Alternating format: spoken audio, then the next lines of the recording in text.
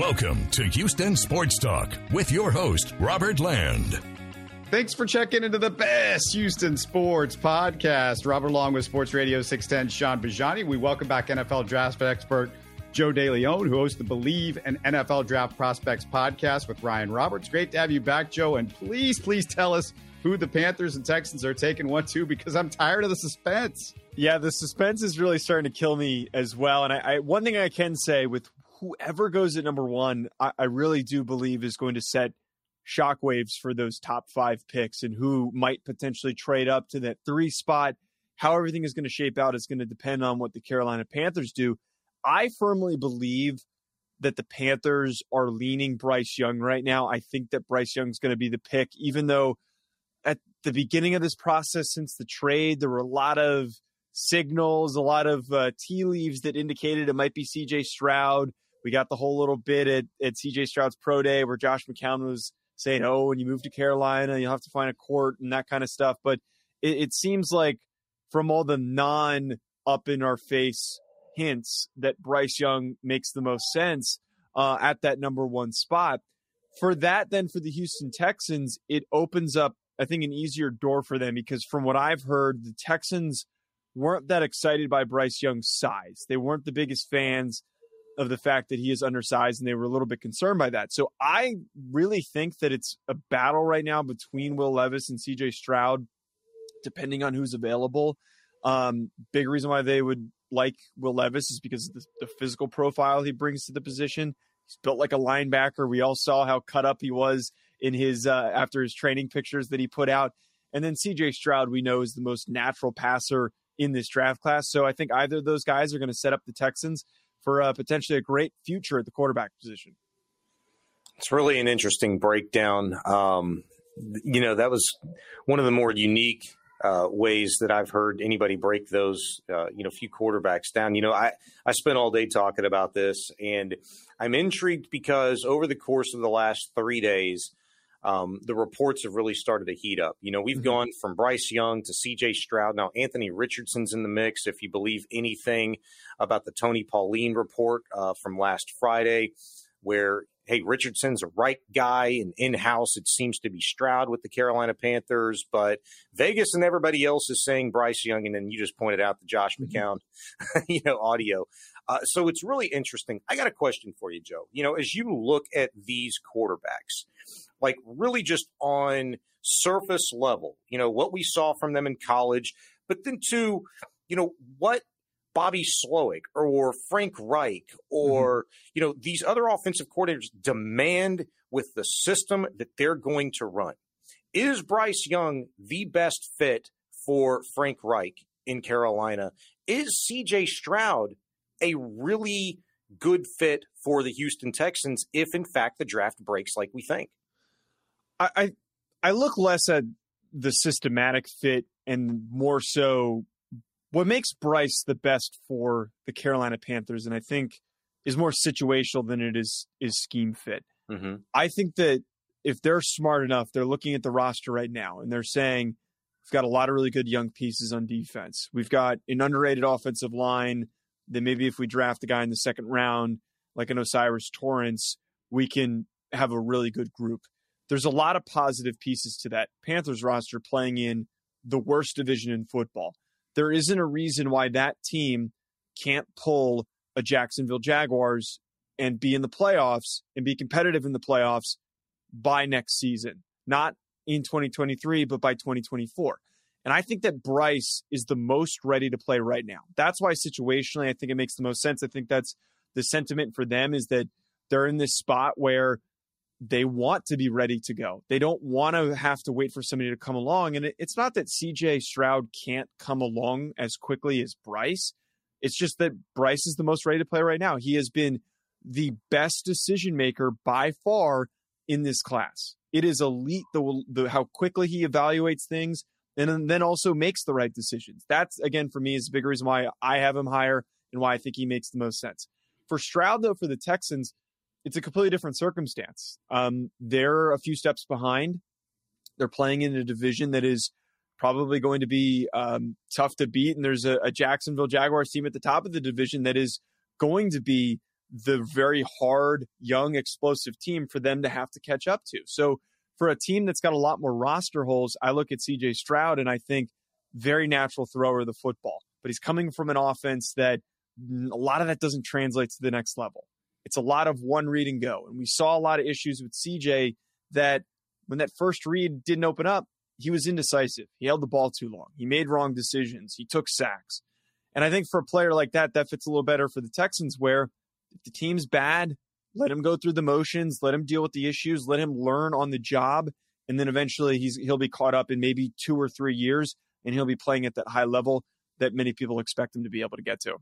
Assuming they've drafted a quarterback with the first pick, who will be the best options for the Texans, Joe, at the 12th pick? And I'm talking about probably pass rusher or wide receiver in that position, because it looks like that's where their needs are.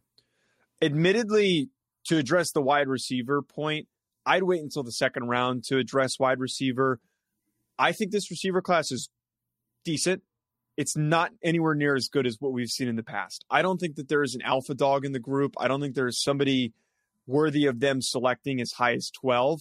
There are going to be a lot of really good players on day 2 that they can take that are going to be great secondary and tertiary options to pay attention to in the second round. But at that 12 spot, I'm going to be paying close attention to guys like Will McDonald from Iowa State. You mentioned that edge position being really critical, and there's a lot of good players that are going to fit in that spot from this edge class. I look at Miles Murphy from Clemson, who might still be on the board. I look at Lucas Van Ness from Iowa, who maybe slides a little bit and is still on the board. I don't think Tyree Wilson's going to be there. I think he's going to go really early. There's a lot of buzz for him right now because of his physical profile. But any of those edge prospects are going to be available. Maybe they want to address corner. Guys like Joey Porter Jr., Christian Gonzalez could be out there and on the table for them to select that spot. If they wanted to bolster the offensive line, there's a lot of really good tackles like Darnell Wright, very good football player. I think that their best direction is for them to maybe go edge at that spot, as you've mentioned, because there's just so many great names. You know, we talk a lot about the number 2 pick, and I think sometimes we forget about the 12th pick. That's why I appreciated the question from Robert there. If, in fact, Bryce Young selected number 1, is there a scenario that you see where the Texans do trade back from number 2? Or is there a scenario that you see if they do get their quarterback at the number 2 spot, or even Will Anderson, let's just say, they trade back from the 12? I actually would argue that trading back from the 12 could be very advantageous for them. Any of these teams that have these extra picks, I think you should always leave the phone lines open for anyone to move up. And that is actually a really advantageous spot to be at 12, because if somebody really likes Hendon Hooker and they want to rush up and go get him, and they don't want to wait until the 20s to take him, I think that they could really take advantage of like maybe a team like the Buccaneers or the Washington Commanders that need a little bit of a boost in their quarterback room to come up and get Hendon Hooker. I don't think they should trade out of 2, though. I really believe that it's a lot more rare than I think a lot of people anticipate to be picking in this spot, and to be at number 2 where you get to pick whatever quarterback you want. And especially the fact that there's no unanimous top quarterback this year. There's a lot of deliberation on who could be the best quarterback in the class. So very likely, as I mentioned earlier, they seem to have some preferences on guys with size. If Bryce is off the board, they might still have their number 1 guy. And you can't miss out on that unless somebody offers a ridiculous package, which I don't think will happen. I think you got to stay pat, stick at that spot, and pull the trigger on whichever quarterback you're the most in love with is the top guy on your board. I'd be shocked if they don't take a center at some point in this draft, Joe, and I doubt they take a center with the 33rd pick. So I'm guessing they grab one in the 3rd round, either with the 65th pick or the 73rd pick. I'm also guessing they need a more zone scheme center with Slovic's offense. Who do you like in the 3rd round, high 3rd round as a center? Yeah, just a couple names that come to mind. The center class, first of all, has a lot of really good depth, and there's a lot of players that I think can plug in to be high-level starters. I think John Michael Schmitz has been a big name in this class, and I don't know if he's really up to that first-round billing that some people have painted him as, but still somebody who can step in as a starter, could go somewhere in the 2nd or 3rd round. Luke Whippler and Joe Tippmann, the 2 younger guys, Tippmann from Wisconsin, Ohio State for Whippler, are 2 to pay attention to in the 3rd round. I have Ricky Stromberg ranked as my number one center in this class. I think that he is a really smart, experienced player, an older prospect. For whatever reason, I had Stromberg on my show, and I've also heard feedback from scouts that for some strange reason, the NFL sees him more as a early day 3, late day 2 pick. And I think that he might be the Creed Humphrey of this class. If you remember a couple of years ago, Creed Humphrey out of Oklahoma goes way later than we all thought. And he's one of the best centers in the NFL right now. He is a really good starting player. So I would pay close attention to Ricky Stromberg. And if I wanted to just throw out a couple of other names that were more day 3, Braden Daniels from Utah played left tackle. He's on the leaner side. I think he benefits bumping inside to guard or center. He's something to pay attention to. And then I would also throw out there Jarrett Patterson from Notre Dame, who's an experienced guy, played guard this past season, but primarily played center in his career, and is going to be a best fitted center at the next level. Sounds like there's really good value at the center position, which makes me excited because, that was kind of leads me to my next question. All right, so quarterback, wide receiver, edge rusher, center. Outside of those 4 need positions, really must-have positions for the Houston Texans, they've got 5 picks inside the top 75. That obviously could change as the draft approaches or even on the night of. What is the most pertinent position of need for you outside of those top 4? I think those positions are definitely very critical for the Texans' current situation. I think that for a team like them, just adding athletic young defensive players, you can't go wrong. I think that as important as edge is and that needs to be addressed early, to focus on just adding corner depth in a class that's got a lot of really good corners. Guys that can fit specific roles in your secondary at safety. I just think that the way that almost, and we were talking about the Panthers earlier, the way that roster has so many young, talented players. If you remember a couple of drafts ago, when they drafted, I think it was exclusively defensive players. You can't go wrong having a lot of depth on defense. And they've set their team up for some pretty good, exciting success on the defensive side of the football. So when you're in a position like the Texans, when you've got a couple nice spots where you've got, Derek Stingley who looks good, you got Jalen Petrie who looks good, just add as much of a supporting cast as possible with those additional draft picks throughout the draft. Yeah, I think about D'Amico Ryans too, who said he really likes linebackers. Yeah. And maybe you get another young stud to pair with these couple of veterans that the Texans signed in free agency and Christian Harris. Yeah, and this linebacker class has some quality depth as well. And there's some players that I really like. I think that Diane Henley from Washington State is somebody I graded as a 3rd-round pick who could fit nicely with this defense for D'Amico Ryans. He's an older prospect, but a good athlete, so that would fit along the lines of what Ryans likes. I think someone like the Marvin Overshone or Owen Popo a little bit later on. But I do think that exactly to the point, we look at how the 49ers built their roster. They built it by just drafting a lot of key depth pieces that ended up stepping up. And like Fred Turner, I don't know why I'm blanking on Fred Warner. Fred Warner. Oh my God. Yeah. I don't know why it's been a long day. Fred Warner wasn't an early draft pick. He was a 3rd-round draft pick out of BYU, and he ended up being a really good player. So again, they might get value from a guy like that.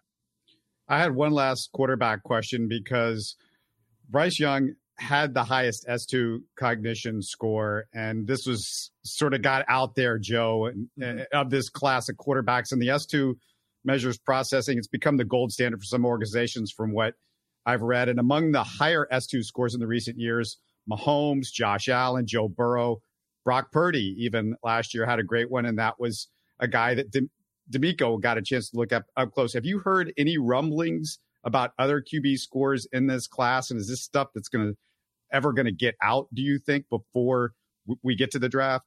I haven't really heard much about any of the other scores. I did see that leaked information on Bryce Young's score, but it makes sense why there's importance for that. You want those guys to test well, and it doesn't surprise me that Bryce was the best tester in that category. Again, my big support for why I love Bryce Young is the rapid decision making. He does not hesitate, and he always knows what he wants to do with the football and finds the best possible scenario to produce yards. And that makes a lot of sense to me. But no, I have not heard any of the other scores coming out. I think that scores like that, especially having it leaked for Bryce, that maybe some other prospects and their agents would be trying to hold it a little closer to their chest. And it actually wouldn't surprise me if maybe Bryce's agent leaked that just for the sake of having that out there. And like, hey, we all know how smart Bryce is. Let's start paying attention to it.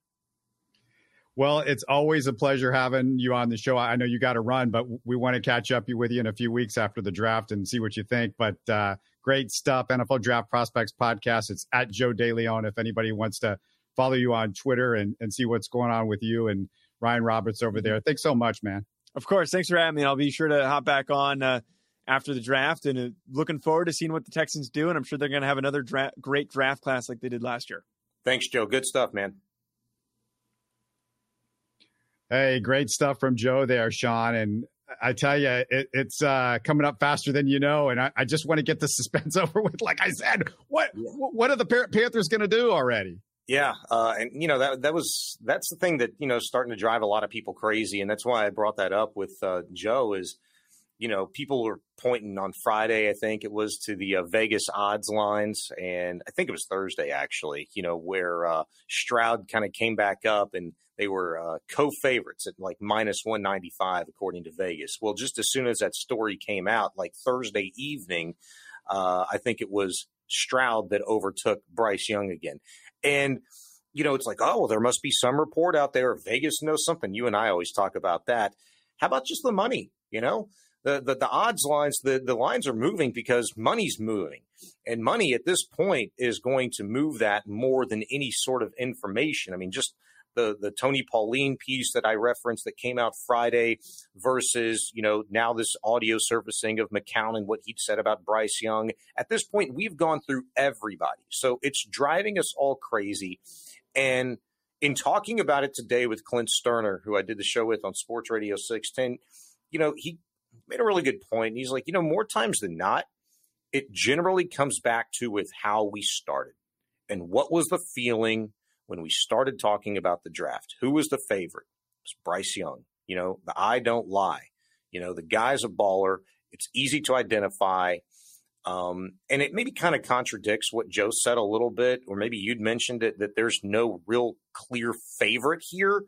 There's no consensus, number one. Well, I thought for a short time, right after the college football season ended, I know Stroud had the game that he did against Georgia, but felt like it was Bryce Young. And I think at the end of the day, unfortunately for the Texans, good for the Panthers, but it comes back down to Bryce Young. And the real question is, for a Texans fan, is are you sold on CJ Stroud? And if you're not, then maybe trading back is an option for you, or selecting Will Anderson, the impact player next to Bryce Young that people feel like is going to be of most importance and can make an immediate impact for their team in this league in 2023. All right, I'm going to make some predictions, and I'm not going to predict players because I'm terrible at that, but I'm just going to make position predictions based on, I think, what Joe says, but also what my gut feeling was to begin with. I feel like the Texans are going to take a quarterback at number 2, which that's not a major out on a limb type prediction, but let's go to number 12. I agree with Joe. I think it's going to be defensive end or defensive tackle. That's the selection position wise at number 12. And then the first pick in the third round, my guess is they could go with wide receiver. And I'll hedge my bets a little bit. They could also go with somebody at the other position that they don't get, either defensive tackle or defensive end, pass rusher type guy at that pick. And then in the third round, I've said this all along, and maybe I'm going to be wrong, but center is going to be in the third round somewhere. And then with the other third round pick, that's the time where you can pick up the linebacker that they need to get opposite Christian Harris. They've already, drafted one linebacker. They need to get another linebacker that can stop the run. It's a long-term guy. I mean, I know they've picked up some guys in free agency, but we need some long-term answer at linebacker. And that's what I'm guessing for the first 3 rounds. What do you think? It's going to be pretty boring if you were looking for me to disagree with you. Maybe I don't remember your first 3 picks, but I think you'd mentioned quarterback, edge, receiver. And then who was your first pick in the third round? What position?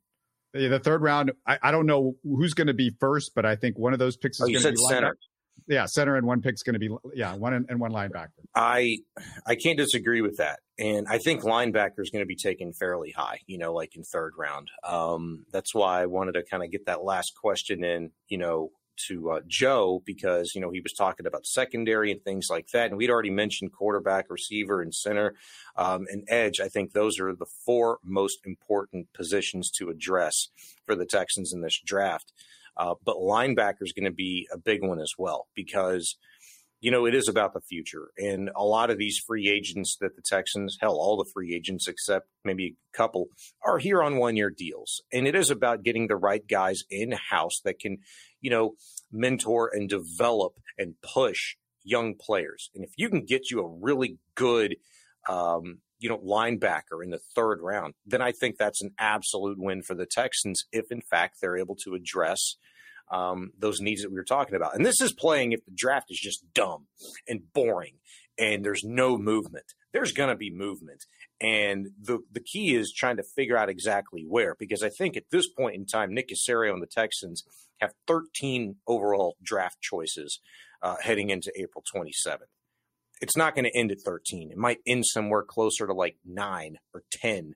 Maybe I could see 11 max. There's going to be movement. There's going to be picks, draft capital leveraged to move up. Is that going to be moving into the fifth round, into the fourth round, maybe back into the second round? I don't know. I just think there's going to be movement, and we're going to be, I think, at least from a positional need analysis standpoint, pretty satisfied with what the Texans did in terms of the specific player. Obviously, that remains to be seen, but the first 2, maybe 3 picks max in this draft, Robert, if it's the 2 1s and the 1 2, going to be pretty easy to kind of grade out initially, because the names are there. It's just a question on whether or not the Texans are attached to those guys when they're called by Roger Goodell. I don't want to go into too much depth on the Rockets because the Silas news is not exactly news that he is gone. If you want to, I've been hot on that crap all day, dude. I mean, I have been on fire with this Rockets thing. I know Silas ain't the story, but go ahead. I'll let you lead into it. Yeah, I mean, to me, there's not much that's been this story. I mean, all this stuff about Rafael Stone and what he's doing behind the scenes, that's been out there. We've discussed that. I've talked about that with Frank. That's not news to us either. I think if you're looking for the fact that it's finally out there, it's a good thing. We've said it. Me and Frank have said it pretty much for the last 2 months, especially Frank. I've let him go on about this. But look, Sean, this is a make or break season for Rafael Stone coming up. His job is now 100% on the line. He delayed his own departure by keeping Silas an extra year. He delayed it at least a year. Now it's all on him. And the coaches that I'm hearing being rumored are good candidates, except maybe like a Scotty Brooks or a James Borrego that excites literally nobody of the Rockets fan base. But most of the rest of these coaches are coaches that we've discussed, whether it's Frank Vogel or Nick Nurse or Ime Udoka. All these names are good names, Sean, but you better get it right. And you better get these moves in the offseason right, because there's some major stuff that they need to accomplish this offseason to shore up this roster and to make this look like a real basketball team next year. I don't know what you guys discuss on a regular basis in terms of these potential coaching candidates. Hell, not potential anymore. They're coaching candidates. But in regards to Ime Udoka, I mean, you can scratch him off the list as far as I'm concerned. I just don't think the Rockets would consider him, just given the situation that he's put himself in over the course of the last year, being suspended because of that issue in Boston. Frank Vogel, Scotty Brooks. I heard somebody mention Sam Cassell. I haven't seen it printed. I haven't seen it according to sources, but I would presume that his name pops up somewhere along the lines. How serious of a candidate, I don't know, but obviously just because of the Rocket connection. Adrian Griffin, Nick Nurse. I don't know if you mentioned him. I don't know how possible that is, but because he still has 1 year remaining on his deal in Toronto. No. Nick Nurse is like the number. I would say at this point he's the number one guy because he was with the Rockets a decade ago. There is a relationship with some of the people in the Rockets organization. I mean, you look at the general manager, Rafael Stone. He has been here for a long time. He knew Nick Nurse. They have a relationship, number one. Number two, Nick Nurse has told Toronto that he is considering his future. So, he might not be in Toronto. And I think maybe his voice has run out in the room a little bit. He's been there as a head coach for 5 years. He's been in the organization for 10 years. Yep. It maybe just be looking that they're looking for a new voice. I would say Nick Nurse at the moment, and nobody's been interviewed yet. We have no, anything except names maybe out there. But I would say Nick Nurse is number one. Ime Udoka, I cannot take out unless the Rockets say he's not a candidate, because this guy just went to the finals and I don't know what happened. And we still don't know what happened in reality. And they would have to vet him. But let me just say, he's going to be out there for any team that's looking for a coach in this offseason, because he took a team to a finals. He's got Popovich roots. I mean, this guy is considered whatever happened to him off the court, he's considered great on the court. And, what came out was very little a year ago about what happened to him, or a few months ago, was very little. So we don't know much of the details other than he was in some sort of relationship, consensual, supposedly, with somebody in the Celtics organization that they didn't deem appropriate. Yeah. And look, I didn't know that little bit about Nurse in terms of what he's vocalized to the Raptors about considering his options. So, I mean, that's good. And he would be, maybe not number one for me, maybe close.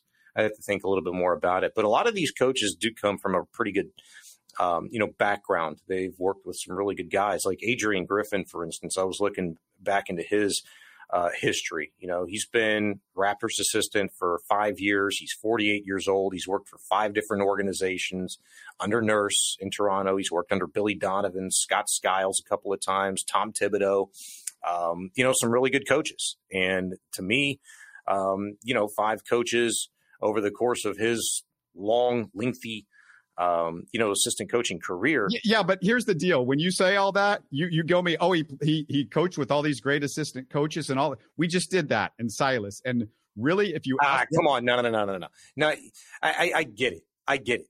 But you could talk about Silas all you want to. He may never be a very good coach. He might just be like a really good assistant coach. However, that guy was brought here on purpose to fail. Well, no, at the time that he was hired, I know Harden was still here, but they saw that coming down, man. No, I don't know if they did see that coming. I don't. That is. It's never been told that it's never been out there that they did see that coming, and they did know that happened way, way too fast, man. And I'm at the point. The thing that made me, I got a certain type of feeling about this article that came out in The Athletic specifically, because a lot of the stuff that should have been in there, wasn't in there. And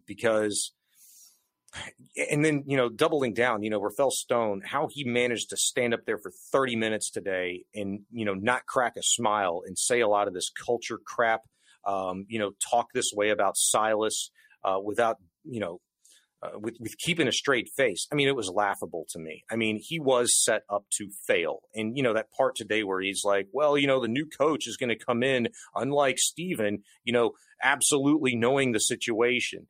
Yeah, Steven might not have known everything that he was inheriting, but the culture that existed before probably wasn't too far off from the culture that existed under Stephen Silas. And I find it really difficult to believe that you can blame Stephen Silas for the culture created more so than you can Rafael Stone, who didn't do any of the things that the Athletic cited that Rafael Stone needed from a head coach in that particular time. And I quote, I'll read you, this was the most damning line for me to Stone, a frustrated owner who's not afraid to make necessary changes. They know Tillman is not going to be in that position to make swift changes at this point in time. When's the last time you had a fired coach meet the next day with the general manager to talk about his firing?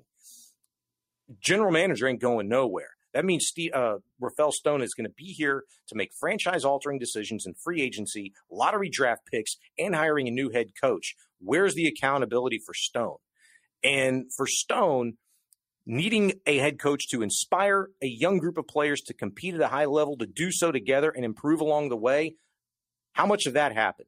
And how much did he allow that to happen? Stopping practices, conniving behind the scenes, calling coaches' names in front of the players. Like, that's not a good culture. That's not somebody you're excited to work with every day. That's not somebody you want to take life lessons from? Maybe because, I don't know what this says about Silas. I don't want to, mischaracterize him, but I think you really liked him. And you said all those things today in the press conference because he was an easy guy to step over. And that's what made me mad, is because you manipulated that situation the way that you did. And you've cost a franchise, 3 seasons, of watchability, of likability, and respectability in this league. Okay, I got to say this because, and I've talked to Frank about this. There are 2 things that can be accurate at the same time. Silas was a terrible coach. He was awful. Argue that. He was awful. Like, just as a head coach, he got walked over by Rafael Stone, but he let Rafael Stone walk over him and do the things that he did. And he didn't have to stick around. And I get it. Head coaching is good money. But you know what? If it was such a poisonous situation, you've been around the league for 20 years. Your dad's been around the league he was in the NBA for 50 years or 60 years before he passed away. This is a guy that's a veteran of the NBA. If it was that poisonous, that was that bad, either you put your foot down or you walk out the door and you save face. So that's number one. Rafael Stone, no way I'm letting him off the hook. I haven't let him off the hook. Me and Frank have not let him off the hook for any of this stuff. He is absolutely a problem. What I can say though is, the first 2 years they had to be bad. There's no question. I don't think this year they had to be bad, although I understand it's 2 guys that could be franchise guys that you have at the top of this draft. That is not normal that you have 2 guys that are this good at the top of a draft, period. Like, we're talking about Wemby, the best guy that everybody says since LeBron James in 20 years. But let me point this out. This year was a travesty, and you had to look like a decent franchise. And as I have said numerous times, you have impeded the progress. You have slowed down the progress of all of these guys. And I don't know what the damage that you have done long-term to a Jalen Green or some of these other first-round picks has been, especially Jalen Green. That's the one that I'm really concerned about. Jabari Smith, 1 year, I don't think the damage is going to be major, and I think he's got such high character. But Jalen Green, there's no doubt I'm very concerned about.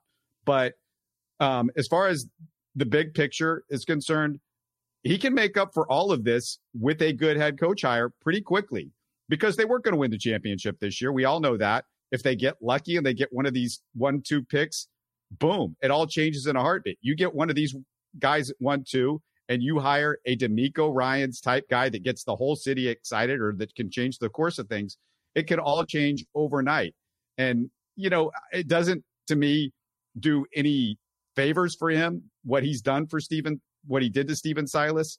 I am not a big fan of Rafael Stone as a human being and the way he's handled all of this. However, he can change a lot of the narrative around really, really quickly. And we'll see if he does. But that's by making the decision. But, what's really going to change is the coach and the staff that come in. They're going to change the culture. Rafael's not going to change the culture. He can help by staying the hell out of the way. And I think if you're going to get a top-tier coach in the NBA, that's absolutely what's going to have to happen. And so I won't disagree with you there, but the new coach, whoever that is going to be charged with changing a lot and undertaking a lot and having to say so in terms of free agency acquisitions, having the ability to spend the most money in free agency that you've had in almost a handful of years.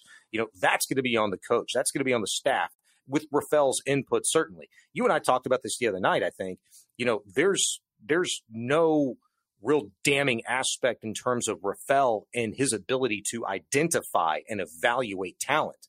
But that's only part of the job. I disagree. I don't know how well he is at identifying talent because, look, Jabari and Jalen, those were easy.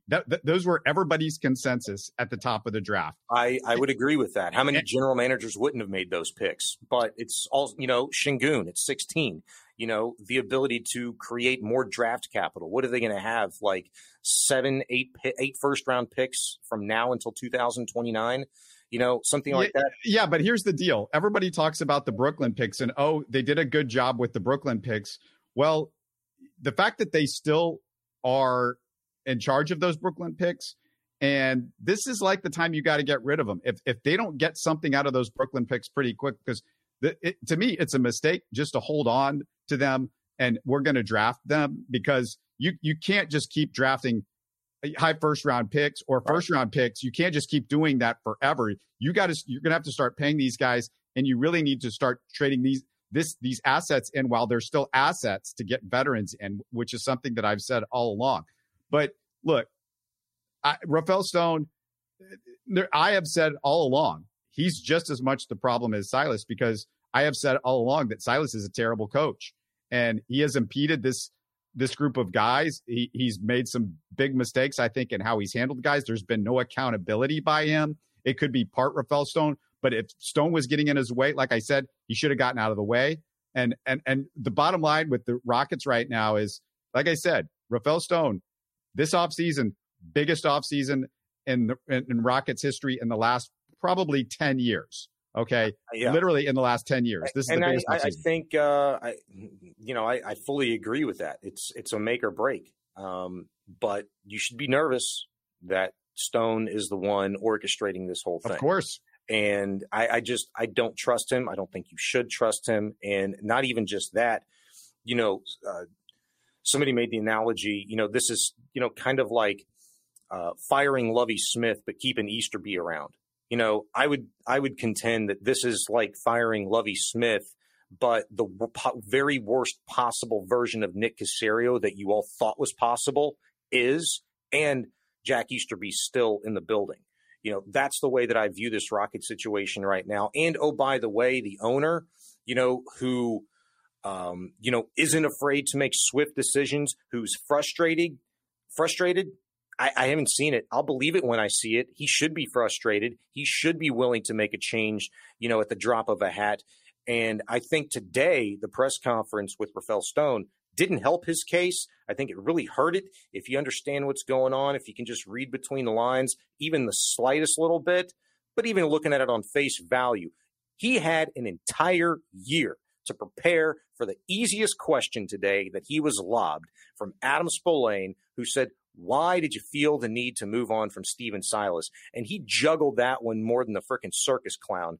Had no idea how to answer that. It was ridiculous. And he did that a number of times today. He just stumbled and stuttered around simple questions that he had a year to prepare for when he knew his team was going to stink. They tanked on purpose, and they knew the direction of this team, and they knew they were going to have to answer these tough questions. And that's not the general manager that I want running my organization, creating poor culture, not answering simple questions.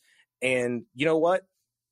Being credited, and I'm guilty of it too, with making a decision that 29 other general managers in the NBA probably would have made for you with their eyes closed over the course of the last 2 years. So I'm worried about it. I just don't think it's a great situation still for the Rockets moving forward, even though they're obviously, turning the page, as Stone put it today, moving to the next stage of this rebuild or whatever.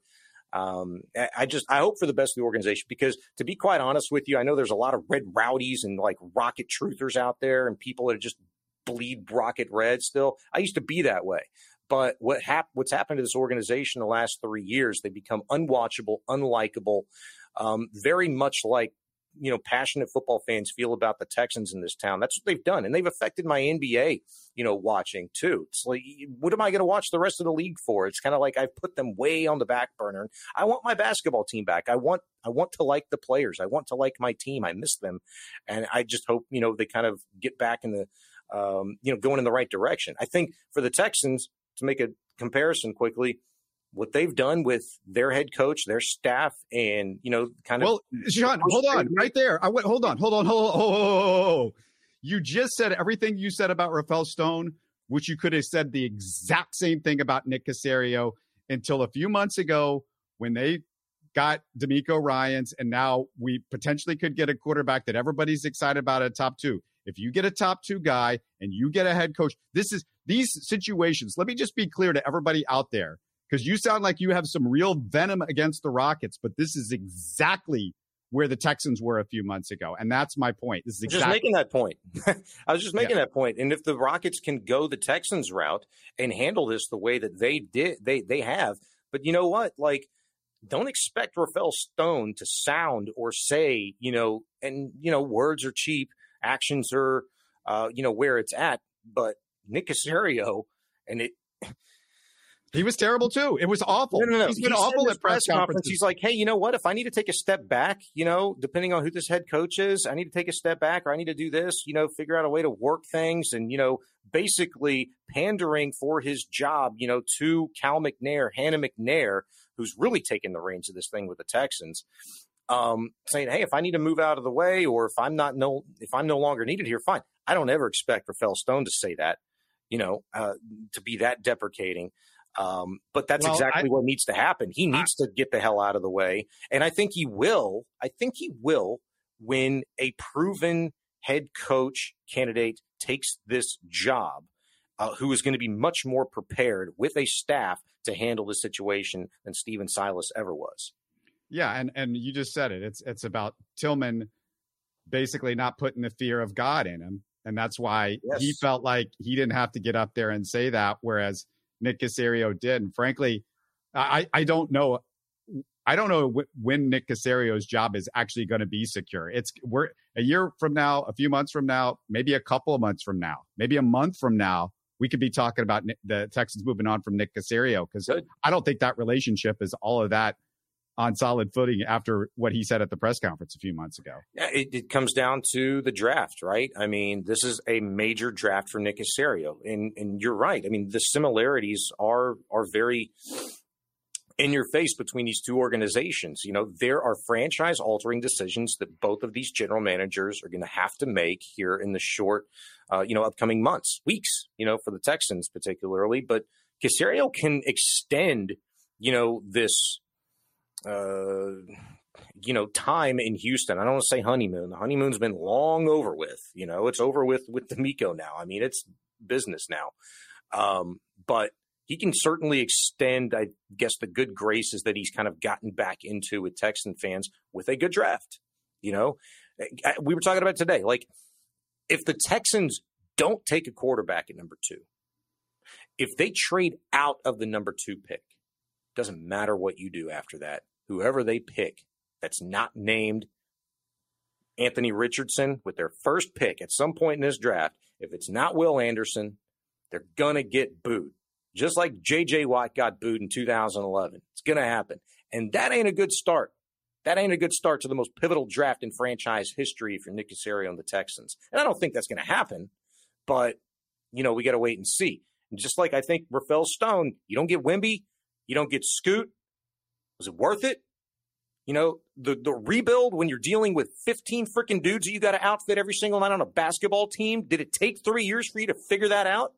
You're going to tank for a 14% chance of getting a generational talent. If it doesn't work out, if you don't get one of those two guys, was it worth it? And then Rafael Stone's butt should be on the chopping block. Yeah.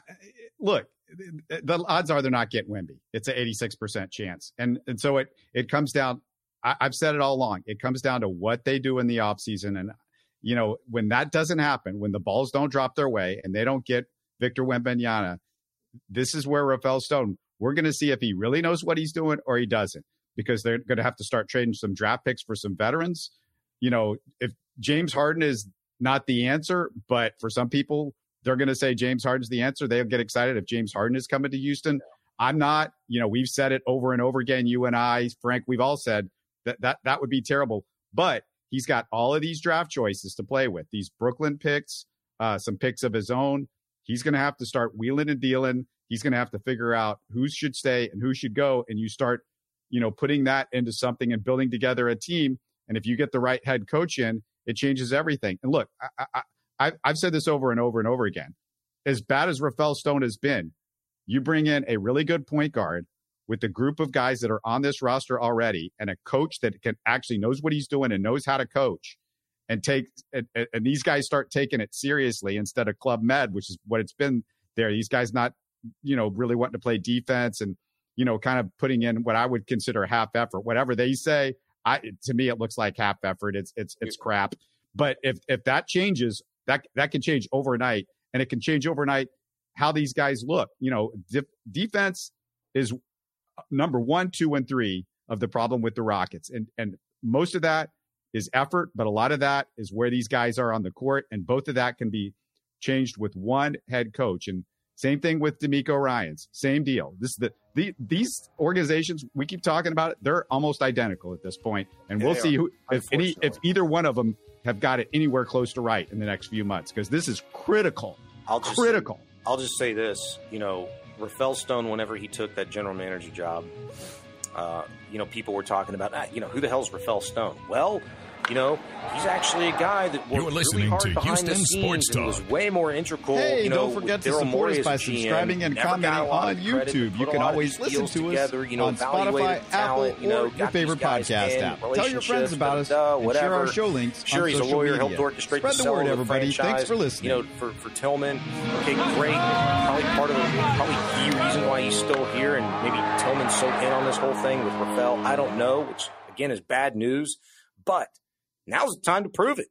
All right. How valuable were you actually behind Daryl Morey? Now you're the dude. And you know what you don't have practice with over the course of the last 3 years, Rafael? It's working with a head coach and a staff to a common goal. Is it going to be Nick Nurse, Scotty Brooks, whoever, Sam Cassell? If it's going to be a guy that's kind of been there, done that before, they're not going to take your crap. You're meddling. He doesn't know how to not meddle. He doesn't know how to work productively, towards a common goal with a coach, a real coach, and a real staff that is trying to win with, actual veteran players in here that aren't disgruntled, not named Eric Gordon, that you're going to go out and get with your $60 million this offseason. They're not going to sit around and take this crap either. They're going to look at it just like John Wall did when he was here. I just want to ball out and I want to win. And when you're not doing those things and you're standing in the way, that's going to be a problem. And I don't want to wait to get to that point to where it becomes a problem. He's either going to have to figure it out, flip the light switch, which I think he thinks he's going to do here. But it's, again, a wait and see. I think you need a really good coach to come in here, command a room, command young men. And, I got a couple of favorites in mind. I'm anxious to be talking about that here in the coming days and weeks to see who you think is the best fit here. But I hope whoever it is can take charge of not just that room, that locker room and the guys on the court, but take a little bit of charge of the front office as well, on at least who he's not going to let step over them. Yeah. I mean, we agree on this for sure. And it's going to be interesting. You and I didn't talk any Astros, but we'll get back to Astros in our next show and what's going on with them. But man, it's a big next few weeks for both of these franchises. I keep saying it, but I can't stress it enough. This is about the future of two sports in this town and whether people start caring about them or they don't. And, you said, what are Texans fans going to think if they don't take Bryce Young or CJ Stroud? At least I think that's what you said. If I want to, or Will Anderson. Well, I don't think Will Anderson's going to be enough. I think it's got to be a quarterback. I'm just saying, I don't think they boo him at 2 if they do pick him. Well, I don't think the fans are happy at all with Will Anderson. I don't. I think it's quarterback or bust. If you don't get Bryce or CJ, I don't think the fans are really pumped up about any of these other guys. And I think it's going to be a bad look. And I know that the owner of the Texans, Cal McNair, really feels like, he's trying to get the fan base back and he's doing everything in his power. And he knows if he doesn't get one of those two quarterbacks, it's going to be really hard to get anybody into that building. If you don't have a quarterback that people are excited about after what's happened the last 2 years, it's going to be hell to pay with this fan base. And you get excited about Anthony Richardson. I just don't know if people are going to be excited about a guy that's played 10 or 11. We're back into Davis Mills territory, to be honest with you. I get what you're saying, but the Texans fans want to wait for another 3-year project, do they? No. But, who's to say you have to? It's based on what we think we know now, which is usually at the end of the day, not very much. We'll have to wait and see. We'll see you guys on Thursday. Have a good one. You're listening to Houston Sports Talk. Hey, don't forget to support us by subscribing and commenting on YouTube. You can always listen to us on Spotify, Apple, or your favorite podcast app. Tell your friends about us and share our show links on social media. Spread the word, everybody. Thanks for listening.